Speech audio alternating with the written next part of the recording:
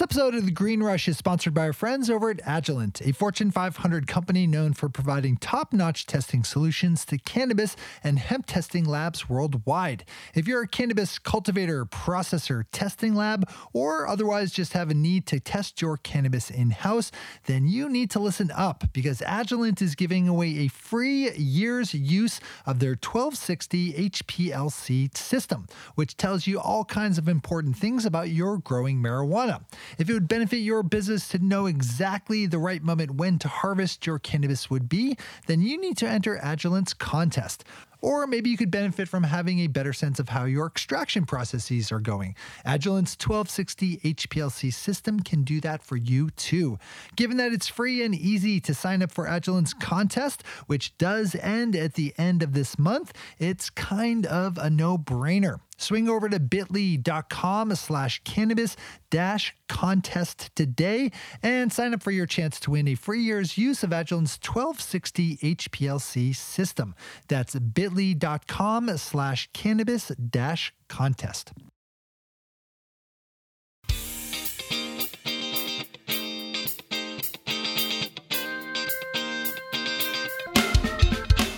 Welcome to The Green Rush, a podcast about the intersection of cannabis, the capital markets, and culture. On a weekly basis, hosts Ann Donahoe and Nick Opich of KCSA Strategic Communications speak with the business leaders, financial experts, cultural icons, legislators, and generally interesting people moving the cannabis industry forward.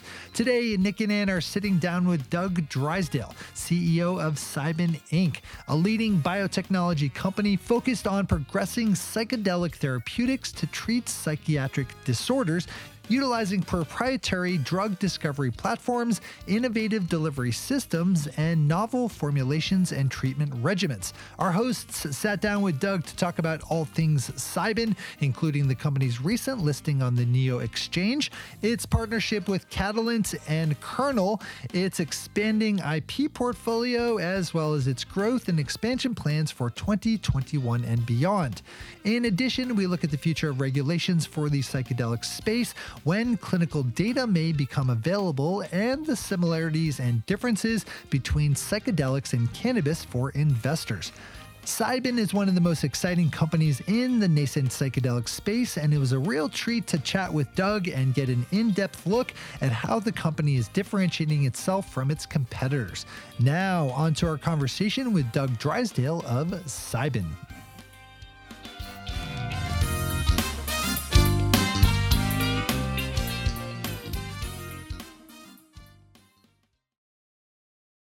Today, we are diving into some more psychedelics companies. And today we're talking to Doug Drysdale, who is the Chief Executive Officer of Cybin. They trade over on the NEO, the ticker CYBN. Doug, thank you so much for coming on the show today. Can you tell us a little bit about yourself and what made you get into psychedelics? Sure. Thanks for having me, Ann and Nick. So pleasure to be on the show. I've been in healthcare for 30 years, 10 years in Europe and 20 years in the US. The last dozen years or so, I've been the CEO of 4 different pharma companies, 2 public, 2 private, 2 startups, and 2 turnarounds. So quite a mix of things. Wow. You've seen it all. A few things, a few stories. Yeah, for sure.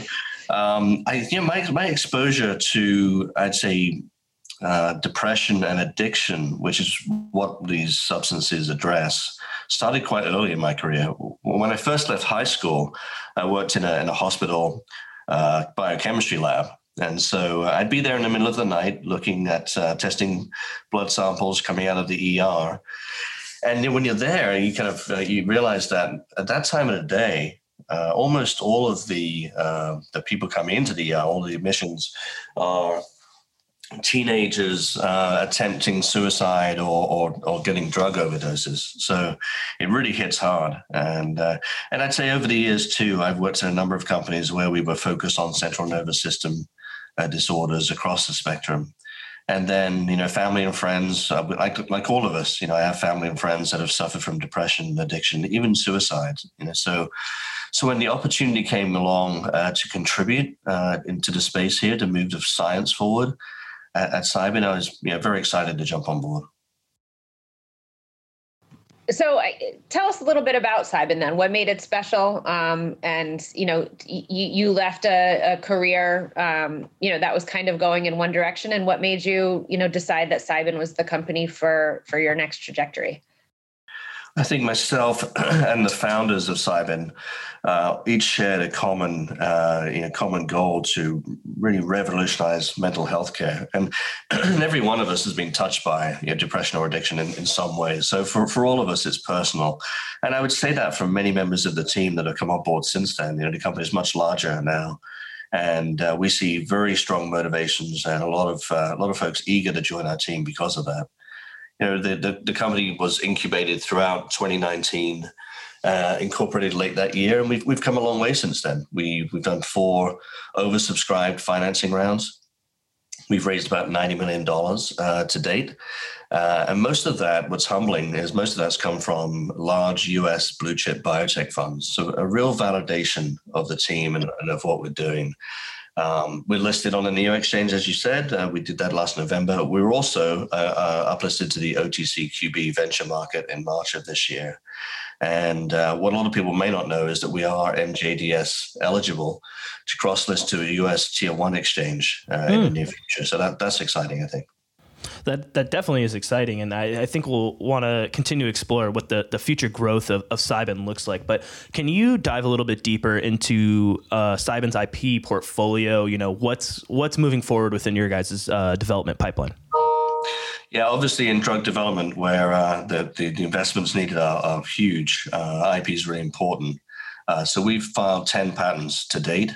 And they cover a wide range of claims, hundreds and hundreds of claims around drug delivery mechanisms, a specific chemistry we're using called deuteration to deuterate tryptamines, ergolines, and phenethylamines, so 3 different types of classes of molecules that we're working on.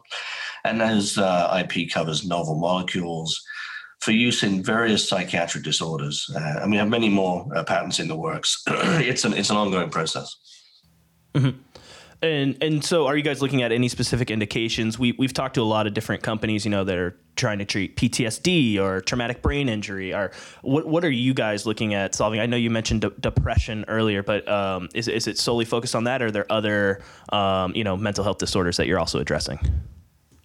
Yeah, so we are looking across the spectrum. Our initial program is focused on depression, and we have some ongoing internal work where we're investigating potential in addiction and other disorders. But it's really exciting that there's some really compelling evidence for really powerful efficacy of these classical psychedelics molecules in depression and addiction. And what's different, I think, is you see, unlike typical chronic treatments you see today, many patients can get remission of their symptoms completely for 5 or 6 months at a time from just 1 or 2 doses. And for me, what's powerful about that is the ability to free someone from their depression or from their addictive cravings for that long is potentially life-changing. When you think about removing the craving from an addict for 5 or 6 months and giving them a clean space to get their lives together, to reconnect with family, get a job, or maybe get off the street, and that's impacting just one life. But when you think about scaling that, and applying this impact to inner cities or low-income rural areas that have really been plagued by the opioid crisis. And then you have the potential to change the social and economic future of entire communities. So, yeah, we're on a real mission to change the world here. Do you think that we are at a unique moment in time? I mean, the New York Times had an article, I think it was last week, saying that things like eating disorders have been on the rise, especially since the pandemic, and people are home a lot, they're isolated, and that's kind of very triggering for people with addiction issues or eating disorders, even anxiety and PTSD. Are you finding it? You've been kind of in the CNS space for your whole career. Are you finding it more accepted to talk about these issues? And if so, why? Yeah, I think that's true. I mean, there's no doubt that during this pandemic, that there's been an increase in mental health disorders, anxiety, addiction, depression. And I saw a study recently that indicated that maybe 1 in 8 people that had suffered from COVID may develop some form of mental health disorder within 6 months after. Wow. So this is just the beginning of what we're seeing. But you're right. I think the other thing that's occurred during this pandemic is, I guess, an awareness of the issue and a greater willingness to talk about it. And that's a real step forward. And then you combine that with what's been happening with, the increasing legalization of cannabis, the increasing decriminalization of psychedelics, and you kind of put those two things together, that sort of criminal justice kind of evolution and the mental health evolution. And it is a bit of a perfect storm for us right now. So on that point, then, continuing to build off of it, we're at this unique point in time. Do you see, either from Health Canada or the FDA, a fast track on these types of innovative mental health treatments? Like cannabis is coming through, but that's not really going to be something that's going to move the needle for licensed therapists and stuff to really address these issues. Are we going to see, in your opinion, like a massive push from federal governments to try and get these out in a place where, people can actually use these? Yeah, and I would draw the line between two different aspects here. First of all, there is this wave of decriminalization. And I think it's good to see the kind of widespread acknowledgement that the war on drugs has not been working. Right, and now we can stop putting people in jail for personal possession or for use of some of these substances, and that isn't an important criminal justice issue, no doubt. And I think it does go to the sentiment of the general public towards these kinds of substances. But I think there is a difference between decriminalization and widespread federal legalization for commercial sale. They're quite different things. And when you read the fine print of many of these bills that have gone through many states and cities, there's quite a distinction there. I think the widespread legal commercial sale of psychedelics will only come as a result of running well-controlled clinical studies that demonstrate safety and efficacy of psychedelic molecules for use in a clinical setting. And I think FDA is saying that as well. They've granted breakthrough therapy status to psilocybin and to MDMA. And I think what they've done there is they've basically said, we think these molecules are important and they have real value. But development companies, Cybin and others, show us the data, show us the safety and efficacy data. And then, so I think FDA is pitching it up here for success. And I think it's a very smart way to go. Once you have that data, then the whole scheduling question is moot in my mind. And I think given the missteps in the 60s and 70s to put these valuable treatments on the shelf for 60 years, we've got to take this kind of responsible approach to it. Yeah, 100% agree. I've seen we've all seen the movement of in Oregon and stuff to decriminalize, try and make some type of market for it. I think you're spot on though, that the data really is going to be the key driver here. And Ann and I have had conversations with a ton of reporters about this data and how important that's going to be to covering the future of this industry. And so we know that you guys are in phase 2 and a couple of other early preclinical phases on some of the molecules you're working on. When do you think that we might be able to start seeing more of that relevant data that's going to help push this forward? Because it seems like that's what the big thing that everybody's waiting on. Yeah, I think that's right. And I think we're still a few years away from the first generation of psychedelic molecules coming to market. And then behind that, like at Cybin, we're already working on second generation or psychedelics 2.0, improving the classical psychedelic molecules and some of the challenges we have with them. But over this next year or so, I think we're going to start to see some real data. So it's time now. We're moving away from maybe a bit of the hype into kind of show me the money.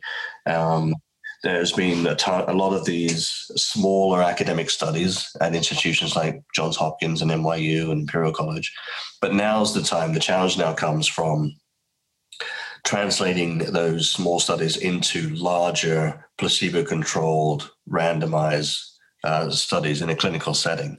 And, MAPS is in pretty late stages with its MDMA for PTSD. I believe that phase 3 study is essentially complete. We're just waiting on the data. I'm confident it's going to be very positive. And I think we're going to see data, phase 2 data from Compass Pathways, from Cybin in the not too distant future. And it'll really start to put some science around these molecules in a much more structured way than we've seen so far. So speaking about the show me the money, you're not just about the clinical trials. You're also about some of the technology, that will help sort of measure efficacy. Can you talk a little bit about your partnership with Kernel and its neuroimaging technology? And for those who haven't seen the helmet, we'll make sure we include a link in the show notes because it's super cool. Yeah, I mean, that is the first part. I'd say it is super cool. But also... Is that technical scientific jargon? That's the technical term for it, absolutely, yeah. But also such an amazing group of people over at Kernel as well. And what they've achieved is quite amazing. What they've done is they've miniaturized a technology that existed already. It's near-infrared spectroscopy. That's been used for neuroimaging. But in the past, it didn't have the definition or the complexity to give us enough data. So they've created brand new lasers that are much more intense. They shoot at something like 1 billion photons a second into the detectors detect 1 billion photons a second, and the photons are pulsing in like 200 times a second. But what they've done through the miniaturization is that they've completely changed the landscape in terms of our ability to detect brain activity. In the past, these kind of technologies were like fMRI, for example, were the size of a room and cost millions of dollars, and they need a PhD tech to run them. So getting patients into these devices or getting access to the technology on a regular basis was really difficult. So I think we can't underestimate the value of this miniaturization. It allows us, with this Kernel Flow device, as you say, which is a wearable helmet, we expect to get far more access to patients, and therefore we can collect far more data on an ongoing basis, on a longitudinal basis, so before, during, and after a psychedelic treatment, which may give us enough quantitative data that we can help design drugs more specifically or help shape drug development programs more specifically. So you're basically in real time able to see someone who is effectively tripping through a treatment. So, seeing how they react, because I think it's also, from what I've read, so many different people have different reactions to different molecules. So do you see this as a way to kind of find the best treatment on a personal level for people? Yeah, that's possible. We may be able to see patterns. I'm not sure we'd get down to an individual level, but it's about collecting data across larger data sets. But we may determine that there might be specific genetic biomarkers or demographics that react differently to different molecules. So that's something we'll see as we collect more and more of this data. And as I said in the past, you can't keep putting people in an fMRI machine. Imagine being on a psychedelic drug in a metal tube with 120 decibels. It gives me anxiety thinking about it. Yeah. Well, let's stick, talking about, the growth of Cybin, and you guys also recently announced the acquisition of Adelia Therapeutics. Can you talk about how that acquisition and what you guys are going to be, adding into your business to impact your IP portfolio? Yeah, so the acquisition of Adelia, yes, did bring IP, but also really strong medicinal chemistry and deep drug development expertise into Cybin. And as a growing company, that was really valuable. The team is amazing. It has published 300 peer-reviewed papers, filed more than 85 patents. They've managed more than 60 IND programs with the FDA. And I think that really sets us apart from many companies in the space that are not necessarily staffed by pharma industry experts. So I think that makes us really strong. But most importantly, the transaction brought us just a fantastic group of people that have a shared vision to completely change how we treat mental illness. Well, let's keep on that because, Adelia is very, very interesting. Kernel is very interesting. You brought up a good point there about how this sets you apart from some of these other companies that are jumping into the space that are looking to piggyback off the momentum that's going on here.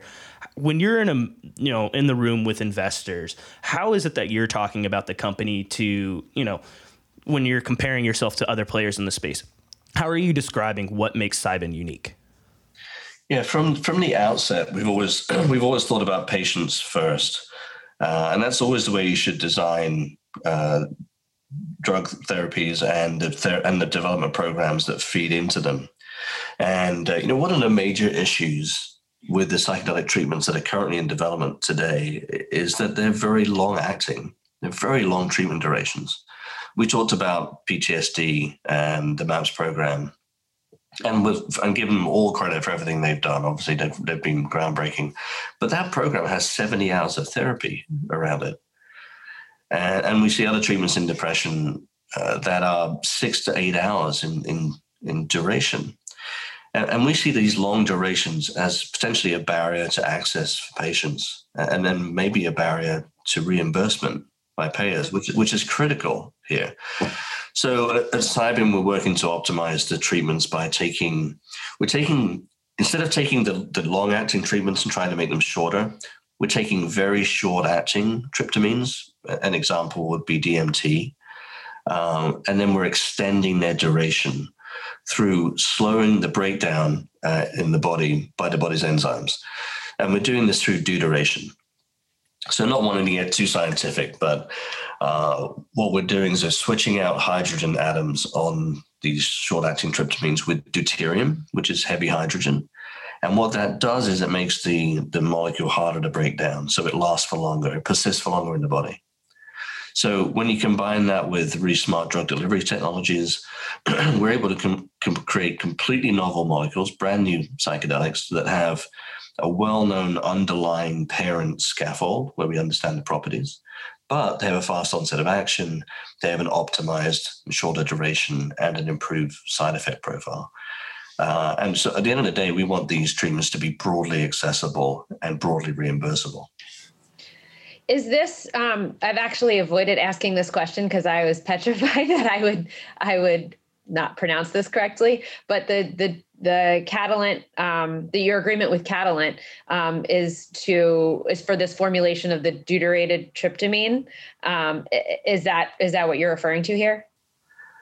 Yeah. So look, first of all, did I say it right? Yeah, you did. It's a deuterated tryptamine. That's right. So tryptamines include psilocybin, DMT, for example. But first of all, it's tremendous to have partnered with such an accomplished organization like Catalent. I mean, they're a huge organization. I think their market cap is $19 or $20 billion or so. So having their resources and their expertise available to Cybin gives me real confidence in our ability to execute efficiently. So their ODT technology, their orally disintegrating tablet technology, Zydis, is unquestionably the best in the industry. It's been around for a long time, but they've evolved it tremendously over the past decade. And I can't give too much away, but it's also uniquely suited to meet the chemical properties of CYB003. So the two things together, the molecule and the delivery technology, are actually really well suited for each other. But more on that maybe in the next 3 months or so. Yeah, please do keep us updated on that. We know that we want to keep following this, and we know our listeners want to keep following it. So we will stay close to that. But I want to, let's pull out our crystal ball here, because you've talked about a lot of exciting things that Cybin's experienced over the last couple of months: the Neo listing, the Kernel partnership, the Catalent partnership, Adelia. All these things are really awesome, and they're doing a lot for your business. So, crystal ball time, looking at the rest of 2021, looking into even next year, what excites you the most about Cybin's growth or expansion in that time? The most exciting thing right now is building up the teams. We're doing a ton of hiring right now to build out multiple parallel development teams across the US, in Canada, and in the UK. So the company's really getting pretty sophisticated. And there's always a fun time when you see organizations move from that sort of clumsy startup phase into professional groups of people with great processes and really well-working teams. So that's kind of the phase we're in now. It's an exciting place to be. So right now, in terms of milestones, we're waiting for approval to start our phase 2A study of our sublingual film formulation of psilocybin for depression, which we're hoping will have a faster onset of action, speed up some of that time. This is a study in 2 parts that's planned to include 160 patients in total, so a fairly big study for us. And then as we get towards the end of this year, quarter 3, quarter 4, we're looking to file an IND for CYB003 and start phase 1 studies.